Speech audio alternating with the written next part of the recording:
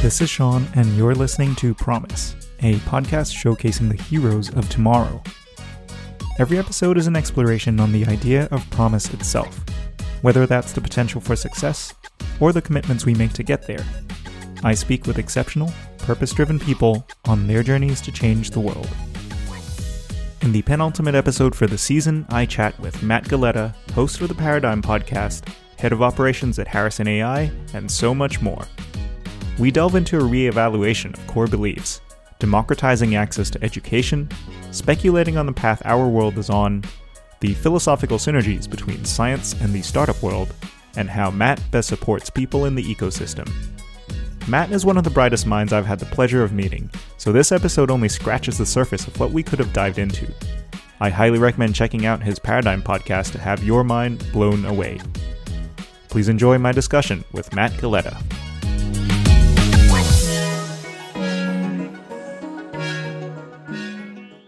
Today on the show, I welcome Matt Galetta. Matt is the head of operations at Harrison AI, as well as the founder and host of a fantastic podcast called the Paradigm Podcast.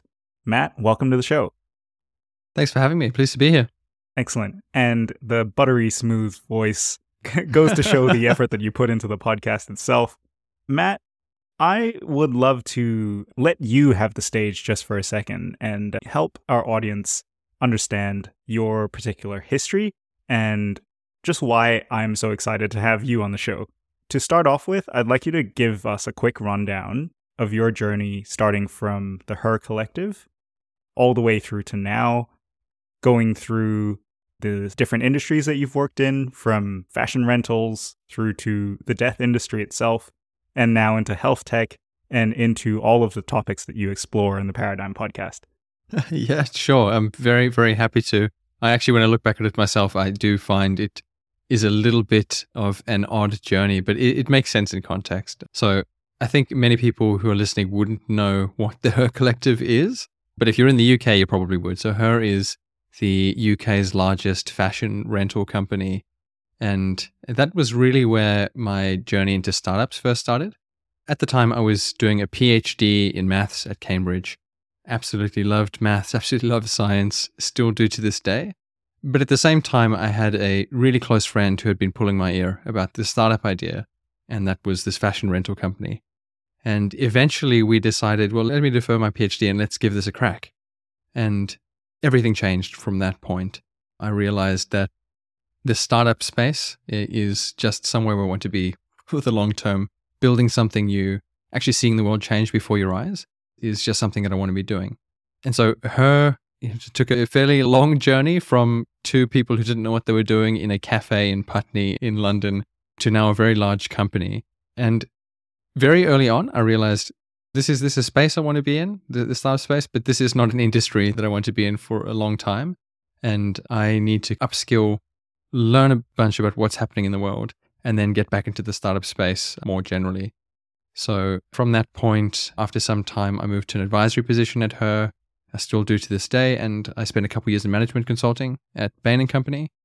Best decision for learning I've made. It's an incredible place. I learned so much. And as soon as I felt that I was ready to move back into startups and building things, that's what I did. I've always been really interested in those important problems that are for some reason neglected. Maybe they're not sexy, maybe they are taboo. And the company that I went to, Bear, was addressing one of those problems, which is the end-of-life industry, the funeral industry. It's a product that everyone buys.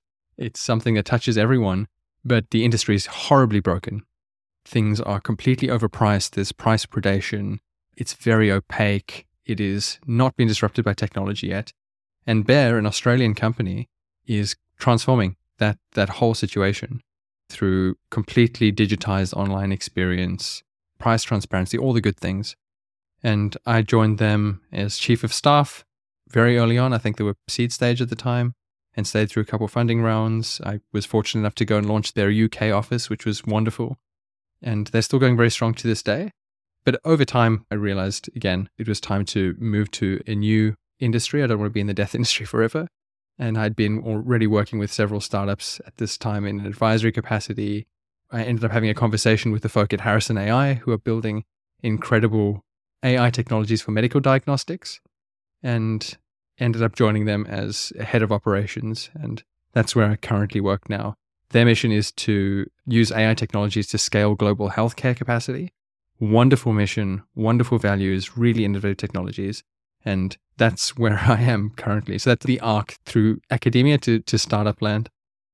Right. And how did all of that tie into thinking about starting the Paradigm podcast? Because while adjacent to some of the topics that you're currently exploring with your work at Harrison AI, there's definitely a much stronger physics and philosophy bent towards the podcast itself. So can you talk me through that?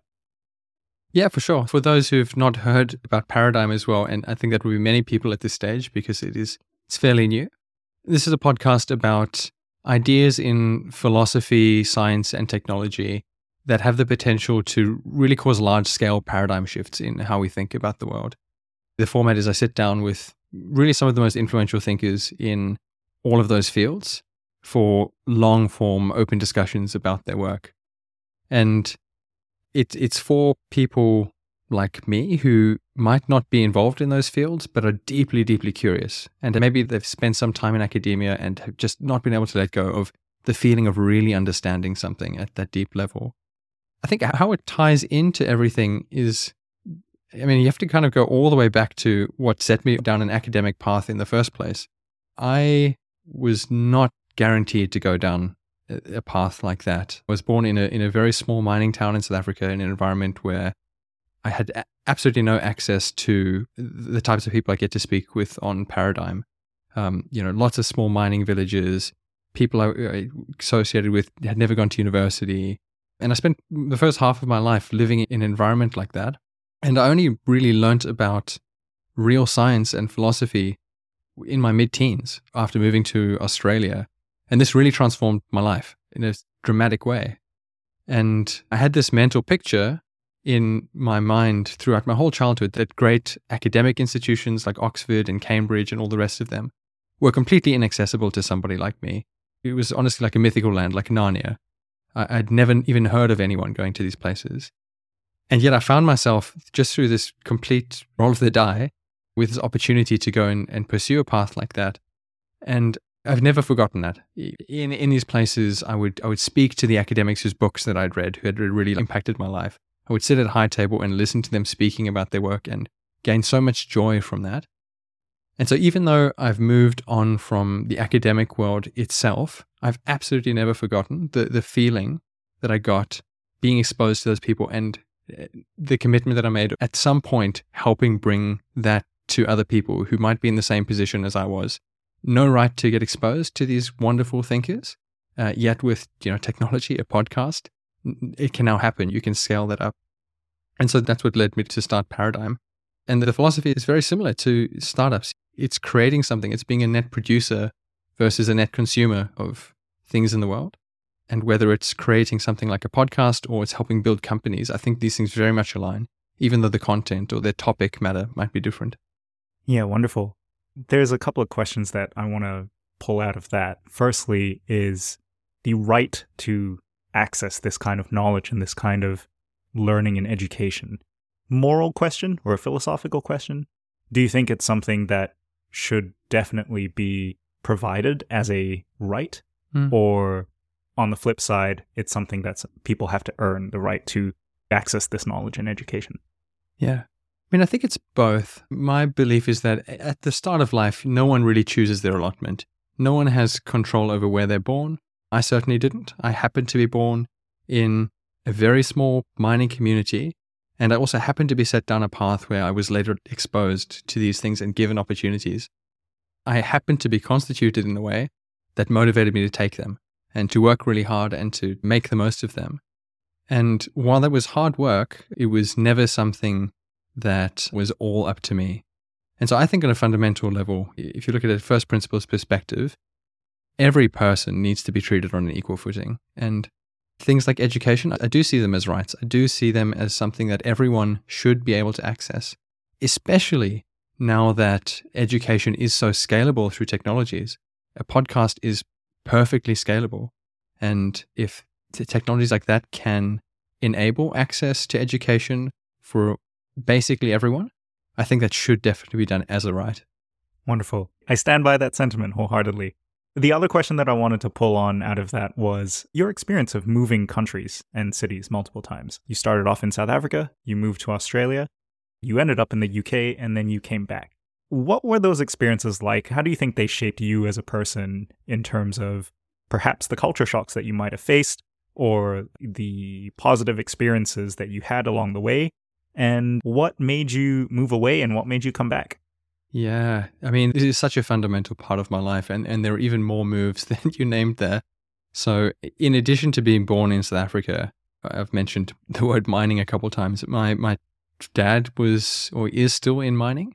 And the classic thing that happens there is you move around from mining town to mining town on a 6 to 12 month rotation and live in expat communities. And I've done that. I don't know how many cities I've lived in, 20 probably, and also spent some time living in Namibia in the middle of the desert. And I've lived in Perth and Melbourne and Sydney and Canberra and London and Oxford and Cambridge and lots of places. In some sense, it's wonderful because it exposes you to so many different perspectives and ways of seeing the world. It's very hard to move to 5 different cities where there are different ways of doing things and not then reflecting on how arbitrary a lot of our decisions are and our ways of living are. And it forces you to really think through the way you're living from a slightly more first principles perspective. And I think that's great. There is a downside to it of you do start to learn to treat places as temporary and as not your home. And you start to, it's very natural to treat people in the same way as well. You end up with a very large number of acquaintances and have to work very hard to actually maintain friendships. And so that's definitely the downside. But overall, I think it's absolutely a transformative way of living to move around, to move countries. And I wouldn't change it for anything. Awesome. There's a couple of philosophical threads that I'm starting to notice based off of what you've told me and shared with us so far. There's this idea of transience, of life and death and rebirth. And I don't know if you've noticed this with the work that you do, but if we think about, firstly, startups and creating something new and building and growing that, going into particular industries that A, deal with death, B, at least with the fashion industry, fashion rentals, normally that's a one-way ticket from cradle to grave. But you've found a model that works where it's more circular, and now into health and medical as well. I'm wondering if you've noticed this trend, if this is something that is intentional or if it's something that is just a byproduct of all of the other choices that you've made. It's a wonderful question and observation. And I don't think I've ever explicitly noticed that trend, but it's totally right. It is something that has been a very core part of my life and philosophy, this general theme of transience and impermanence and indeed death, both through having been exposed to death at a fairly young age in a dramatic way. I was in a very serious car accident when I was younger. Several people died, and that was a pivot point in my life, and it definitely impacted me philosophically. And also the experience of the culture that I was brought up in was a very religious culture at the time. And as a child, I had beliefs then that I don't now.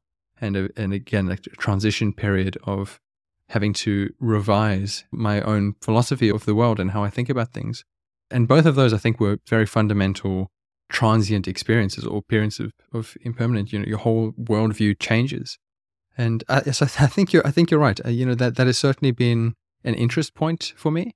It will also reflect in some of the upcoming Paradigm episodes. I'm speaking to a couple very interesting people who are dealing with associated topics. The nature of time is a key one. The nature of consciousness and what happens to consciousness at the end of one's life is a key one. And so you're spot on there. It crept up on me, but it's definitely true. Yeah, and I think it's a good place to plug your podcast as well for anybody who has not yet had a chance to listen to the Paradigm podcast. Firstly, every episode I listen to, I've got to take breaks because my brain explodes just from the mind-bogglingly wonderful conversations that you have with your guests. And on top of that, the fantastic array of guests that you managed to secure as well. So shout out to the podcast and everybody who loves nerding out about anything and everything philosophical and scientific. Please go check out Matt's podcast. Okay, just on that, I had another question, actually, which was around that philosophy and that association with transience, life and death, and birth and rebirth, and its association with the startup ecosystem. There's an element of, I guess, creative destruction that happens in the process of finding the next big thing or helping to develop the next big thing. And I'm wondering if that's what actually attracted you to it in the first place. It's a good question. It's certainly part of it. It is certainly part of it. The other side of it also, to like continue this psychoanalyzing myself, moving around so much, I mentioned you become very good at very quickly settling in, setting up a new life, doing what you need to do, and then moving on. And part of it is also the fact that it changes so much, that it's such a dynamic place to be. Whether it's at the early stages of a startup that you're building or working with other people who are building their startups, things are always different, things are always moving, things are always changing. And so it continues this theme of not settling down, not getting stuck, not stagnating. And I think that is probably even the bigger component of it. It's the fact that there is momentum and movement and growth and no chance of stagnation. You stagnate, you die. It's a good observation, and I think that's right. Yeah, awesome. And hopefully this other question that I had isn't too much of a curveball, but I was just thinking about how you were reflecting on your childhood, and you said that you had beliefs back then which you no longer hold now. And I'm thinking of relating this to the process or the experience of being a founder and potentially of being an investor as well. What are your thoughts on the nature of belief versus evidence? So you could have a strongly held belief in something without the evidence to back it up. And you could have all of the evidence in the world to show that something is good or bad and refuse to believe it. And I think in the experience of being a founder, you might have all the evidence stack up against you, but you have to believe that the thing that you're doing is going to work out. Or in the case of the investor, perhaps you believe really strongly in someone, and similarly, all the evidence is counting against them, but you're backing them 100%. So I'm wondering, for someone such as yourself with quite a scientific mind, but also a very religious background, how do you navigate those tensions? Yeah, well, I actually would challenge the premise a little bit. I can hear what you're pointing to, but I would challenge the premise that as a founder or as an investor, you have to maintain a very strong belief in the face of very strong contrary evidence. There certainly comes a point in both cases if the evidence is genuinely strong enough. I mean, for tangible examples, I've seen many founders spend too long, quite frankly, on ideas before moving on because they are chasing something that's more tied to their identity, for example, versus genuinely attractive business outcomes and, ignoring signals. And likewise for investors, this is much more of an operator than an investor, but it's very common for investors to make investment decisions based on things unrelated to financial returns, for example, or even on things that are not clear even to themselves. And I would actually challenge that is the right thing to do. Now, there's certainly this possibility of things like, self-fulfilling prophecies where you commit to something and because you commit extra hard, you actually eventually make it succeed. But I wouldn't necessarily that's ignoring evidence. My foundational theory of knowledge, it always comes back down to justified beliefs. And I think that applies within it, whether it's in science or philosophy or in startups and investing. I actually don't think there is a tension there. I think there is potentially an unclarity of motivations and an unclarity of thought. But at the end of the day, decisions should be backed by evidence or theory. Fantastic. And your phrase, the foundational theory of knowledge, is a great segue for us to talk about your podcast a little bit more. So we've talked about a whole bunch of other stuff unrelated to the podcast, although we have touched on it. And then there is the podcast, which, as I've already given it a bit of a plug, is fantastic. So if you were to sum it up, what is the Paradigm Podcast and who is it for? Yeah. So the surface level answer is just that it's a podcast about big ideas in philosophy, science, and technology. But that is very, very much the surface area. The thing I'm really solving for is what I mentioned earlier.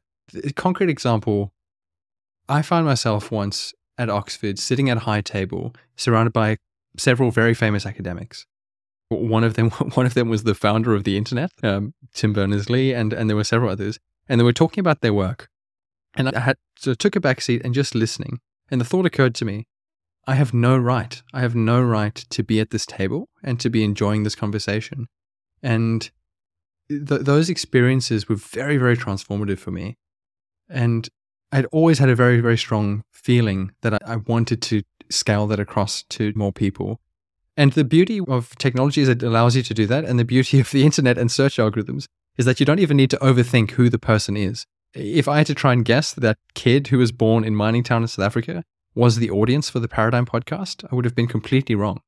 Instead, taking those conversations and putting them out there as, the best possible production, best possible piece of art, I guess, it finds its audience. And that is what's happening. So it's growing faster than I would have expected. I'm getting very, very good feedback. People all around the world are enjoying it and messaging me about it. And so it is finding its audience.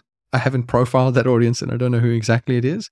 But I like to think of myself sitting at that table at Oxford, just in awe that I could ever have exposure to these people and just thinking, well, now everyone gets to do that. Anyone who listens to the podcast, could be another child in some small town in Africa, gets to do the same. And so that's who it's for. I can only imagine the experience of sitting up on high table and listening to all of these fantastic conversations. But I have the privilege of listening to you conduct those conversations now. So let's look at the topics that you actually cover on the Paradigm Podcast. So a lot of them deal with the nature of reality and speculative futures to a certain degree. What is it about the philosophy and epistemology of science that's so intriguing for you? It's actually such a great question. And it's also one that comes from personal experience. I mentioned earlier that I was born into a very conservative environment, a very religious environment. And for many, many years, that was my absolute truth. I think I once wrote an article where I said something like, a child's mind is infinitely malleable if you start early enough. And that's not literally true, but it's something like that. I'm naturally a very curious person and a very skeptical person. Yet I believed these things about the nature of reality and the nature of the world, which I now think are very, very misguided. And it was really the discovery of science in my mid-teens that led to the way I see the world now. And it was a complete reorganization of my worldview. So epistemology and the nature of truth is at the very center of that. I went through this process of systematically revising every one of my core beliefs, thinking through, well, if my entire world philosophy doesn't hold up in the face of this scientific evidence, what else do I misbelieve? And how do I know the science is true? And the nature of truth has been absolutely core to me ever since then.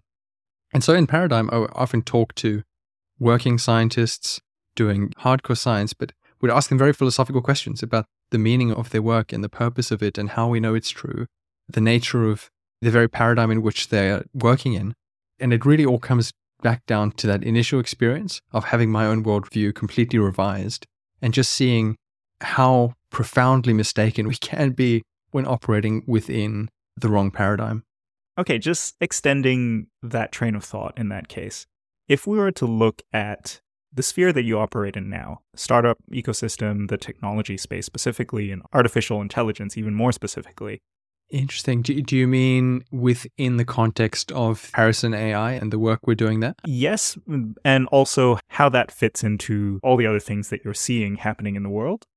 We've had a few guests appear on the show to discuss the concept of AI, and one of them is an upcoming guest on your show, and each guest has had their own views on how artificial intelligence will impact the way that we live.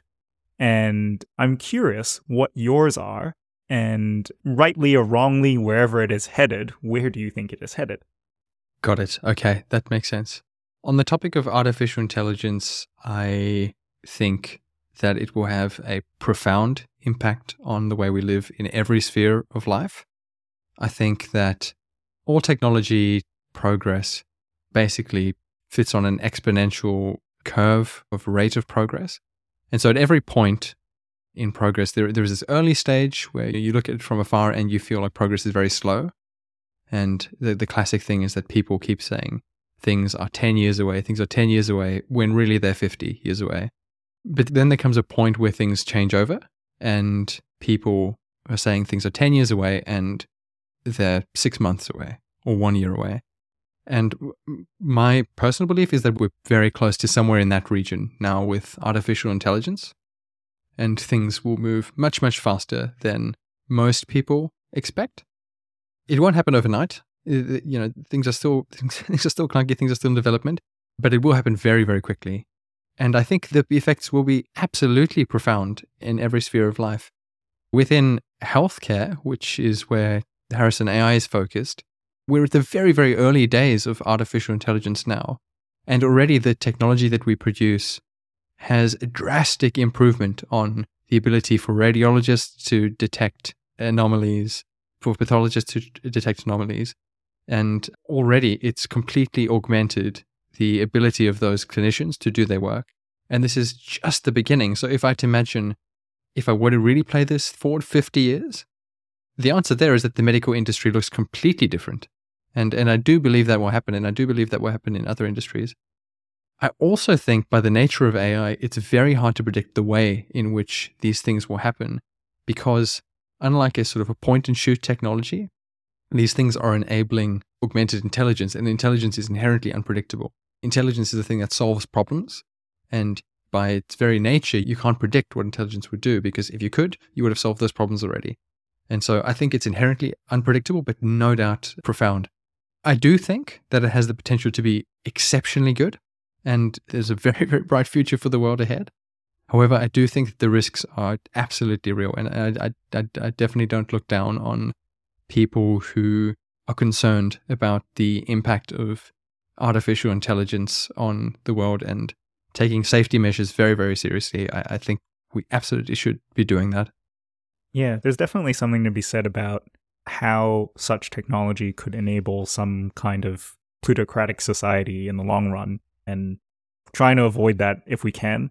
And just as a general observation of where we are presently, there's long been talk of how artificial intelligence will replace all of the menial tasks that we do, and we will be free to enable ourselves to create and live our lives in comfort and pleasure. But it strikes me as slightly concerning that we still have jobs at McDonald's while AI is doing the generative art for us. And so I do share those concerns about where we might be headed, but I am not an expert. I'll lean on someone like yourself to help paint the brighter future. Please talk down my concerns if you're able to. Well, I definitely wouldn't consider myself an expert in this field, and I think increasingly almost nobody is with the rate that it's moving. People are expert in very, very narrow domains in this space. But no, I share your concern. You asked me to paint a bright future, but I am actually going to go a little bit negative for a second. One thing that really shocks me with the progression of technology is that on an overall basis, productivity across the board at all the things we love to do, that we need to do, has drastically increased. Technology has enabled us to do so much more than we ever could. And yet, by its nature, it has also introduced a lot of asymmetries in the upside. And for that reason, many pockets of the world are not doing better, and many people are not doing better. And AI has the potential to do that in a more dramatic way, because it is scalable across a greater number of jobs and tasks. And so there is a potential that the asymmetry between those who have and those who haven't becomes a lot worse. However, I do think that the world is much more cognizant of this than it has ever been historically. And my hope, and it's not much more than a hope at this point, is that we will rally around this problem enough in order to prevent it from becoming quite, as you say, disastrous, where very few people benefit and many people don't. And that's a very near-term risk. But I do have a fundamental optimism in humanity and our intentions, and I think this is a problem we can solve. So maybe I'll just leave you with hope in that case. Well, we go back to the nature of belief versus evidence, eh? Yeah, that's it. But I think hope is a great place to launch off into the next bunch of questions about venture building and advisory and getting back to the startup ecosystem. So for any early stage founders out there who are new to the ecosystem, don't really know the ins and outs of who does what, how do a founder and an early stage company best benefit from working with someone like yourself? Well, the founders that I work with come in two different categories, I would say. So, for example, just take the Techstars program as an example. You go through the classic founder, mentor dating or advisor dating and talk about the business. There are founders who come with very specific problems, and they would have looked at your background and they will know exactly what they want. And that's great. And they're very often right. Sometimes they've got blind spots, but they're very often right. They will say, you've worked at this place. I need this thing. Can you help me? Or, you know these people. I would love to talk to you about them. Can you help me? And that's great. That's very efficient. And when founders have time to do that, they get a lot of benefit. As a very practical example, you work with actually two death tech companies, a very early stage, and they both know about my experience at Bear. They know that I launched Bear UK. I did a bunch of research and analysis work as part of that. And so they came with very specific things. On the other hand, you get the category of founders, and it's often younger founders, people who have not done this before or worked in startups before, who are less clear on what they want, and their blind spots are bigger and they don't know what they want. And in that case, the benefit is often actually just from speaking to someone who's been in companies of different shapes and sizes, different stages, and being able to guide them towards the right questions. A good example here is also, as I think it was a part of Techstars, might have been as part of StartMate, a company that's doing like rental infrastructure. And obviously with my experience at Her, having been involved in a rental company, I've made a lot of mistakes that I wouldn't make again. And I can see that these founders don't know that they're mistakes and they don't know to ask that question. And so in that case, just being able to offer some experience and learnings about the things that I did wrong and the things that I learned along the way, so that those mistakes don't need to be made again, that's often the most value that can be added to those ones. But as a point of advice to founders generically, to get access to any of those types of advice or guidance, it's very, very worthwhile networking as much as possible with people who are experienced, who've been there before, and finding the places where they cluster. And in Australia, there is a great, very supportive startup community that does this. StartMate is a great one. If you could get involved, you should. Techstars is kind of new here, but also great. And in general, the startup community is very supportive. And these mentors are there and looking to share their knowledge and to help. So any early stage founder who hasn't done it yet should absolutely be trying to fill the hopper with these people. Fantastic. I would also echo that advice. I feel like getting involved with all of these communities has definitely benefited myself, and I highly recommend other founders to do the same. Okay, you've mentioned a few companies that you are currently working with, both in an advisory capacity. How do you weigh up who you actually decide to work with?